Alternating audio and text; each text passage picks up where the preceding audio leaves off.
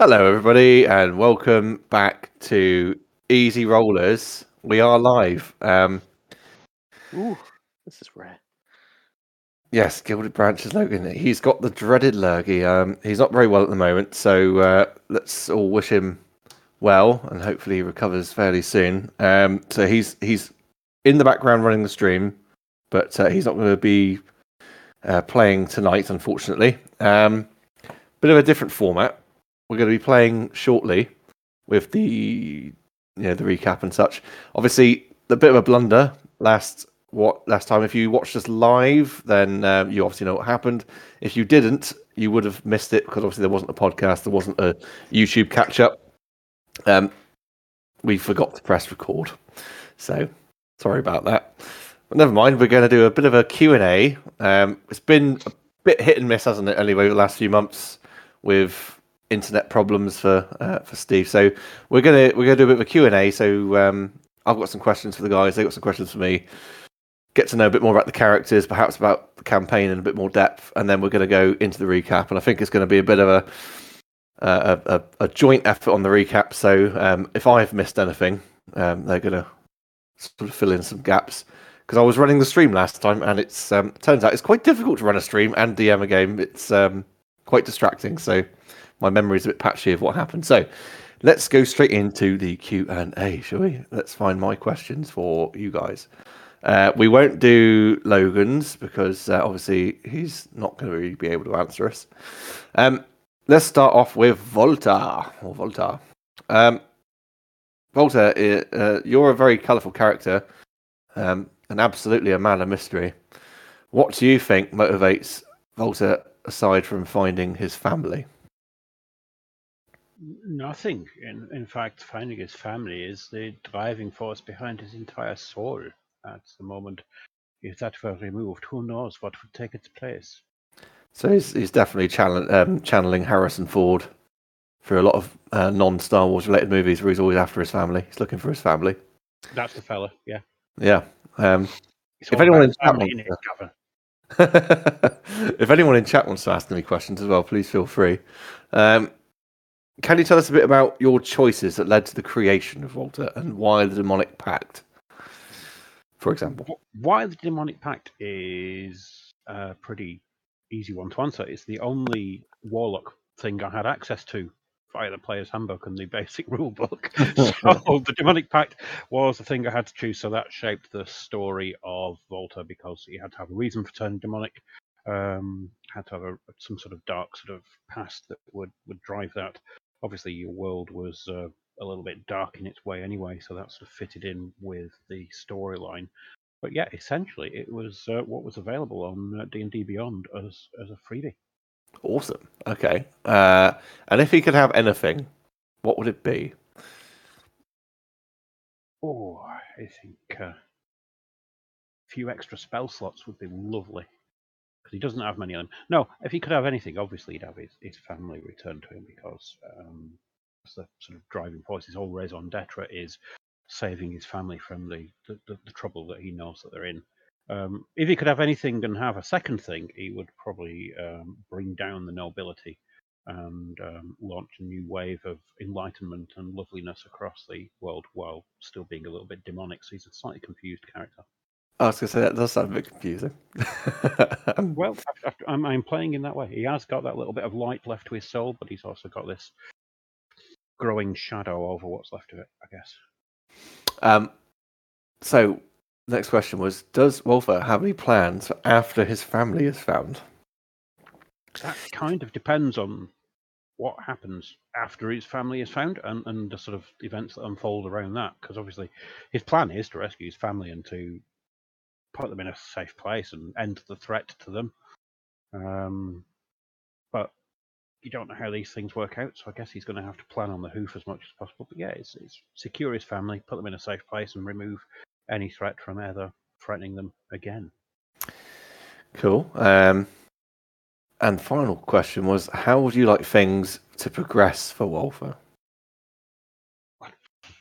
Obviously, it'd be nice to rescue his family and do all that, but that's not within Volta's control. So again, it depends. See, don't really know where he's going until we know what goes on with the story. That's Yeah. where he's at. He's at this finely balanced point where the future's unknown to him. He just knows he's aiming at this. That's what he'd like to be able to do. But on either side of this is a sheer drop to pretty dark spaces and pretty dark acts, I would imagine. So the future is very undecided as far as Walter's concerned. Cool. So that's great. We're going to go over to Captain Downface with Kanan. So your questions, and again, if anyone in chat wants to ask questions, please jump in. While creating Kanan, how did you feel about the mashing up of a few elements to create this Vision-like character? It was. I think the most fun part of that was sort of the peeking behind the curtain. Yeah. You sort of knew certain bits were coming, and the most fun that came from that was seeing the other guys' reactions to when they happened. So it was fun to see sort of how it all came to be, but then in terms of actually creating Keenan, he's very much a sort of a homebrew thing. So it was all about balancing and finding the right balance between powerful enough to sort of hold his own without being too OP. And monks, I think in particular, anyway, are a different kind of powerful than something that just does a lot of damage. So yeah, that was fun. Cool. I mean, he's got a range of pretty cool abilities. So, which of those do you like, and what would you like to have to enhance his abilities, if anything? I like the whole floating thing, and the sort of charismatic radius aura that comes around him when that happens. I think that one time I used it to intimidate. I can't remember who we were intimidating at the time, but we were all just like growing into our different forms and everything. That was pretty cool. I think that was the Bullywugs, wasn't it? Yeah, yeah. What would I like to have? I don't know. Obviously, we've in terms of being more vision-like, then the whole intangibility thing could be cool, but I don't know. I mean, we had that discussion about that little thing I've been creating. Yeah. Which I thought was quite cool. But what did you think about Pelor's possible view of a future where Kanan appears to plunge into the planet, ending his own life and stopping the evil plaguing the world finally? I didn't really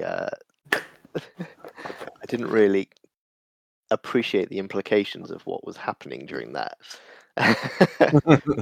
Just saw plunging into the world.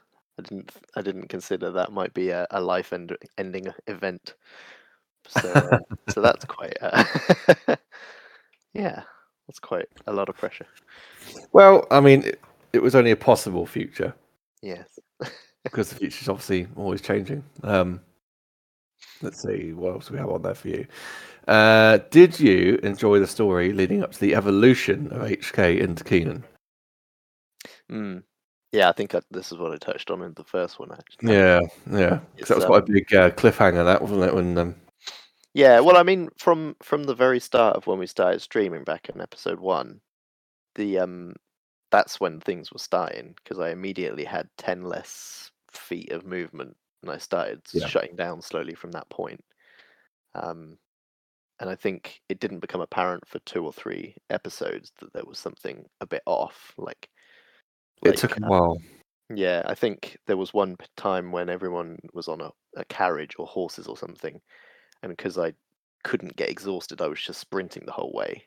And then when we got back, it turned out that I'd just knackered my core even more by doing that, so I lost even more movement. I don't think it twigged really, did it? I think that's when we had a private chat and was just like, "Now let's ramp it up a little bit." And yeah. But Cool. Okay, let's go across to Lily. So, your questions. As the newest member of the group, how did you find it fitting in with the other players? Which is something a lot of people probably find quite intimidating if they're joining an established group.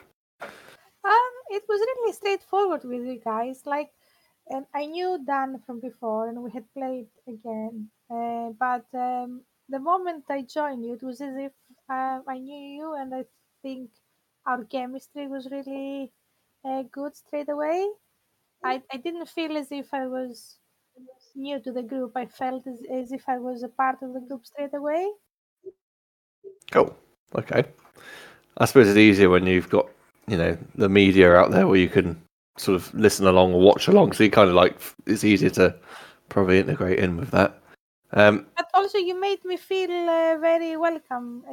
From the first day, I didn't feel as if I was coming in a part of an already formed group. That it was difficult for me to come and join Yeah. you guys. You just made it very easy for me. Cool. Okay. Well, I don't know that everyone's particularly aware of Lily's background. So, did you want to fill everyone in a bit with who Lily is, really? Yeah. She's a fairly young elf. She's a high elf, and she comes from the city of Ilandalus. She comes from a noble family, and she's like a kind of the black sheep of the family because her father was an advisor of the king, and her mother is a priestess of I forgot of Melora, Mm-hmm. and it was like a follow up. Like it was obvious to her family that she will become also a priestess, like her sister. All the family traditions, but she was always a bit unique as a child. She was always a little bit, always going out to play with nature. She was just running away from her nanny, and she was going with her friends to the fields and play with animals. And so she was kind of chaotic and a bit cheeky as a child. So when she decided to study with one of a very famous druid of the area, Merlin, her family did not take it really well because it wasn't what they were expecting. But with the recent events and after Ilandal was destroyed, and we had to start a new life. Her skills helped to the family to adapt in a less noble life, more, like in the woods life. And now that the king has sent her to help, to take part of this rescue group, they kind secretly feel a bit proud of her. But yeah, she still remains the black sheep of the family, and they're not very happy with her sometimes. You can see when you talk to her, you can see that there is a lot of chaos in her mind, but at the same time, you can see her noble background because even though she's really, childish and repulsive. Not when you do things impulsive. Is it impulsive? Mm-hmm. Yeah. When you do things that you don't think. Um, Even though she does these things, she still has. You can see that she still has like a superiority against other races, other people. She doesn't do it on purpose, but it's just it comes up to her like that Yeah. without being rude or anything. You see that this is her upbringing. But yeah, she's a bit greedy. She likes wealth. She likes power. She doesn't care about good or bad. She just wants to earn as much as she can. Okay. Bit of a power player, a power character. For anyone joining us recently, we are just doing a bit of a Q&A to catch up with or the lost episode, as Corbs called it, due to the hiccup with recording last episode. Of course, if you were able to watch us live, then you'll know what happened. But just for those who didn't, we're just going over a few things. So, what else was there for you? What do you think? You probably answered it a little bit in that last one, but how do you think Lily feels about being dropped into going from probably honing some skills and sort of just doing odd jobs here and there to being dropped into the middle of this kind of war of involving demons and gods and such alike? Yeah, well, she apparently she loves it because this is why she wanted to become an adventurer and do something different with her life. She really enjoys it. She has all this youth and hunger for new experiences, and as I said before, power and all these things. Uh, but at the same time, she does feel annoyed with herself because she's still not very mature and she's not a very experienced druid. So sometimes she finds things difficult, like for example with the last wish spell that she did, and she got really upset with herself because she could have studied more to learn more about it and understand it better so she can help more on the situation. But yeah, she still learns. And your final one was, what do you think, if anything, Lily would wish for if she had a choice, or what would you like to give Lily if you could? A golden dragon. She wants power. She wants wealth. She wants to be famous, but at the same time, she wants to be like free to enjoy these things. She likes being an adventurer. She's a power hungry character. But at the same time, she doesn't like anybody to control her, so she wants to enjoy life as much as she can. hmm Okay, cool. So that's a bit about each of the characters. Obviously, we haven't done Logan's. Steve is under the weather. So questions for the group as a whole. So jump in and answer these as you want to. And for anyone new to watching or just joined us, please do feel free to ask any questions of the group. How on a whole is everyone enjoying the campaign? I quite enjoy it very much. Um, I find our interactions really funny, and it is really interesting. And I like the way it is progressing. I mean, you wouldn't really be here if you weren't enjoying it, would you, to be honest? It's certainly taken a few different turns than I was expecting at various points. Oh, Like, yeah. before we started streaming, we went from a dank Underdark cave, and suddenly we were on Asgard talking to Thor. It was like- That was quite seat of the pants sort of stuff for me, though. I mean, yeah, I know you were trying to escape the Underdark, and there was that pool there, Mm, which kind of just led down the rabbit hole, didn't it? Really, and yeah, I I didn't see it coming for sure. Well, it was like, how do I get you back from being like in these weird other planes of existence? That's like it's gonna have to be because I think someone I don't know who it was. Someone literally did say, "Let's go to Asgard," and I was like, "Oh shit!"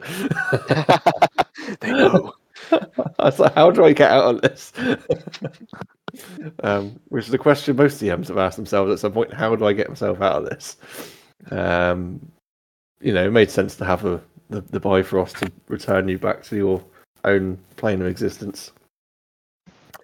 I think part of the story arc was you've got to go and try and track down Thor at Asgard or replace the Mjolnir type hammer or something. Can't remember now because it was a little while ago. But there was certainly something that drove us to there that was in the story. I don't think it was just a random picnic decision. I think No, there was something. I think there was some sort of a weapon. There was a weapon mentioned somewhere out in astral space that could probably. It was like a god-killing weapon or something like that. I was dropping hints that you needed to go and do stuff. I think, but I can't remember. We It's even all. picked up on some of the hints now and again. I know. Yeah, sometimes. um. So the next one was. Is there anything as we progressed you would like to see more or less of? I know this. So, for example, there's things which I have decided over time, like, I just want to kind of like skip over stuff. You might notice some of the later episodes, perhaps rather than role play everything. It's just like, right, who wants to go shopping? What do you want? Let's just do it. Take some money off a sheet and job done. Because we don't need to spend 2 hours talking to Joe Blogs about his. It's about lovely balance, collection. really, isn't it? Because even too much of the best thing can just get samey. But at the same time, some of our most memorable role plays have come from shopping episodes. Oh yeah, Sacrificing the funny. horse.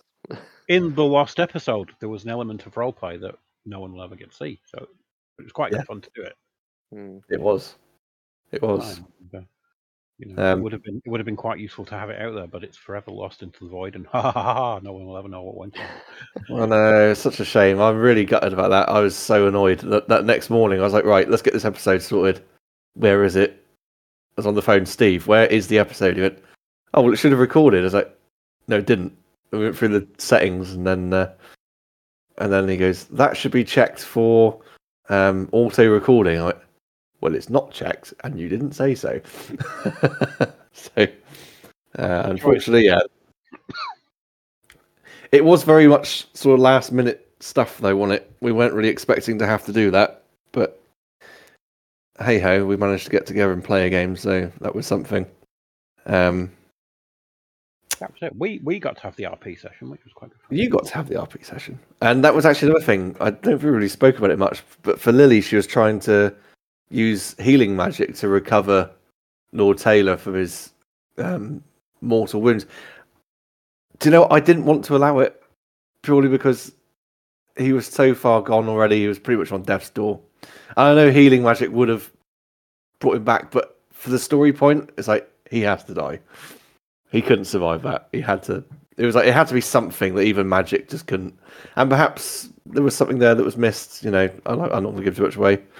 Perhaps you missed something. It just wasn't a magical means that could fix him like that, because he had his wizards with him who could potentially have healed him. But yeah, not to try and steamroll her and say no, you definitely can't do that. But it was a story point.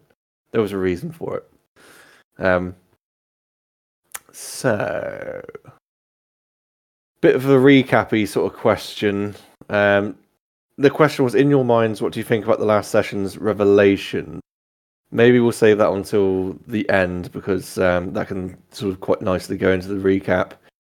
And again, question 4 is pretty much the same. We had the recording error. Would you like to talk about that? Yes, we'll do that. So I'll skip over 2 questions. We'll come back to those in a moment. How do you guys hope Fae Baba ends? Like, what do you... With everything that's going on, everything that's gone on, how do you sort of anticipate the campaign might go from here? On me. Maybe being able to take Landalus back and sort the lives of the elves and give them their home and remove the demons from our plane. Well, And let's not go too far. I mean, you know, the demons are doing all right. They're not that bad. yeah, but also, and of course, power and fame for us as the people who will succeed that. I think killing Grift and seeing how long it'll take Logan to pick up the cursed sword will be an amusing side point. Oh wait, now he has somebody else that might challenging him for that. Because if it is shiny, she will like it too. Well, if it's shiny and Lily wants it, I can absolutely guarantee you won't be playing Lily for much longer. That's okay. This is here. We saw how that ended in the first ever episode. Yeah. I feel like we're reasonably close in terms of story, but you know how we are at dragging things out like that. But Yeah, there's Probably like, if you think about it, they'll be getting to Atlantalos, taking it, and then the final showdown, and that's potentially it. well, yeah. I mean, we are getting close to the story's end. Lancelos would be kind of like, as you say, the big showdown, but doesn't necessarily mean it's the end.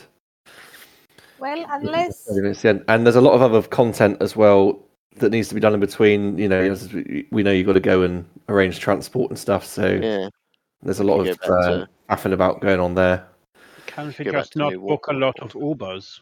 Is it- but also we might find ourselves outside of Landalos ready to attack and with the army and everything, and suddenly we're being banished in another plane, and then we start plane shifting. Who knows? Yeah. Anything could happen. We'll go Anything back could to happen. New Waterhold and fight all the vampires and say hi to Styx. Yeah, add sticks and resurrect him. Steve's asked, Gilded Branch has asked me on the chat, how did I enjoy streaming the game myself last time?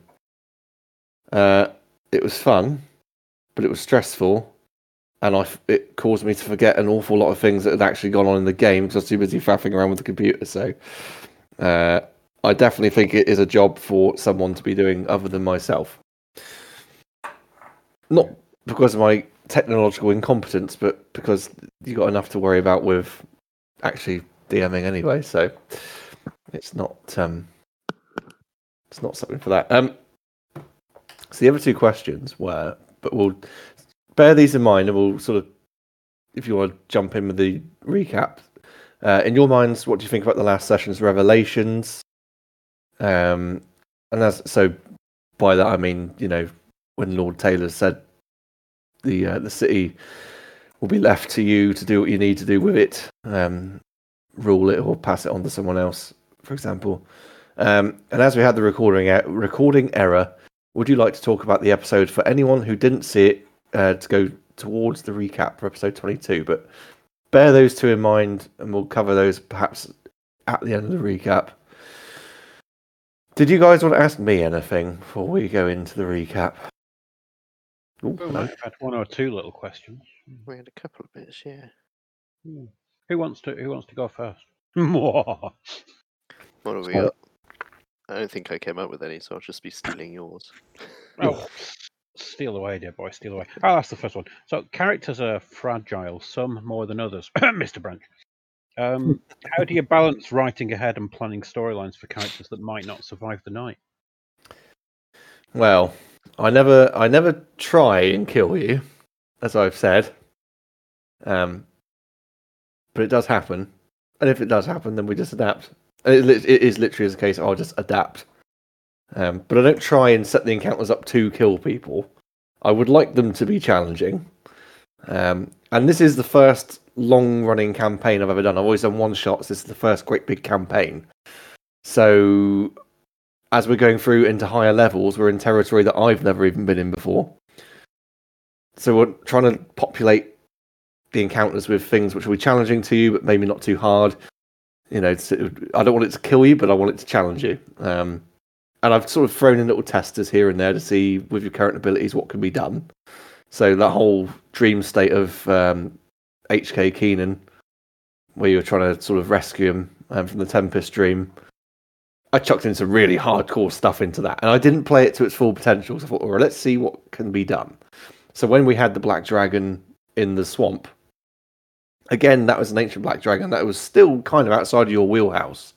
But by not playing it to its full potential and knowing you guys have got some decent gear, you were able to beat it. So, in all adapting things, I always keep this part of the story quite fluid anyway. So the start was always set, and the finish is, I know where it's going to end, but it always changes depending on what you guys do anyway. So I think the flexibility and fluidity are the keys. And to anyone who is running their own campaigns, homebrew, it's a bit different when it's published, but It Yeah, depends just on the group as to whether it's different when it's published. exactly. It goes from Yeah, fairly fun directions, even if it's published. it's a difficult one to answer because I don't plan to kill anyone. If it happens, it happens. We'll just adapt. But yeah, it's just week on week. I tend to have about 2 or 3 story arcs or lines written, and then I just adapt those week on week, and branch off in new ways or converge them to make it more interesting or something like that. Minor Vagabond has said, was Vababa something you pre-designed, or has it just been a natural evolution of an idea you had? No, it was pre-designed. The ending was preordained, and then the beginning was, and I said the middle has kind of just been fluid. There was always ideas of where it might go. Obviously, when I came up with the idea, I kind of had a story in mind, and then crafted the world to suit the story, and then I populated it with the cities and who are the key people in those cities, what are the political factors that shape and influence how people interact with each other, etc., etc., etc. So it does naturally evolve, however, as the game goes on, because the players interact with things and can change political views and change, the landscape. So bit of a pre-designed, but also bit of natural evolution. I don't plan to kill anyone, but if I do, it's a bonus.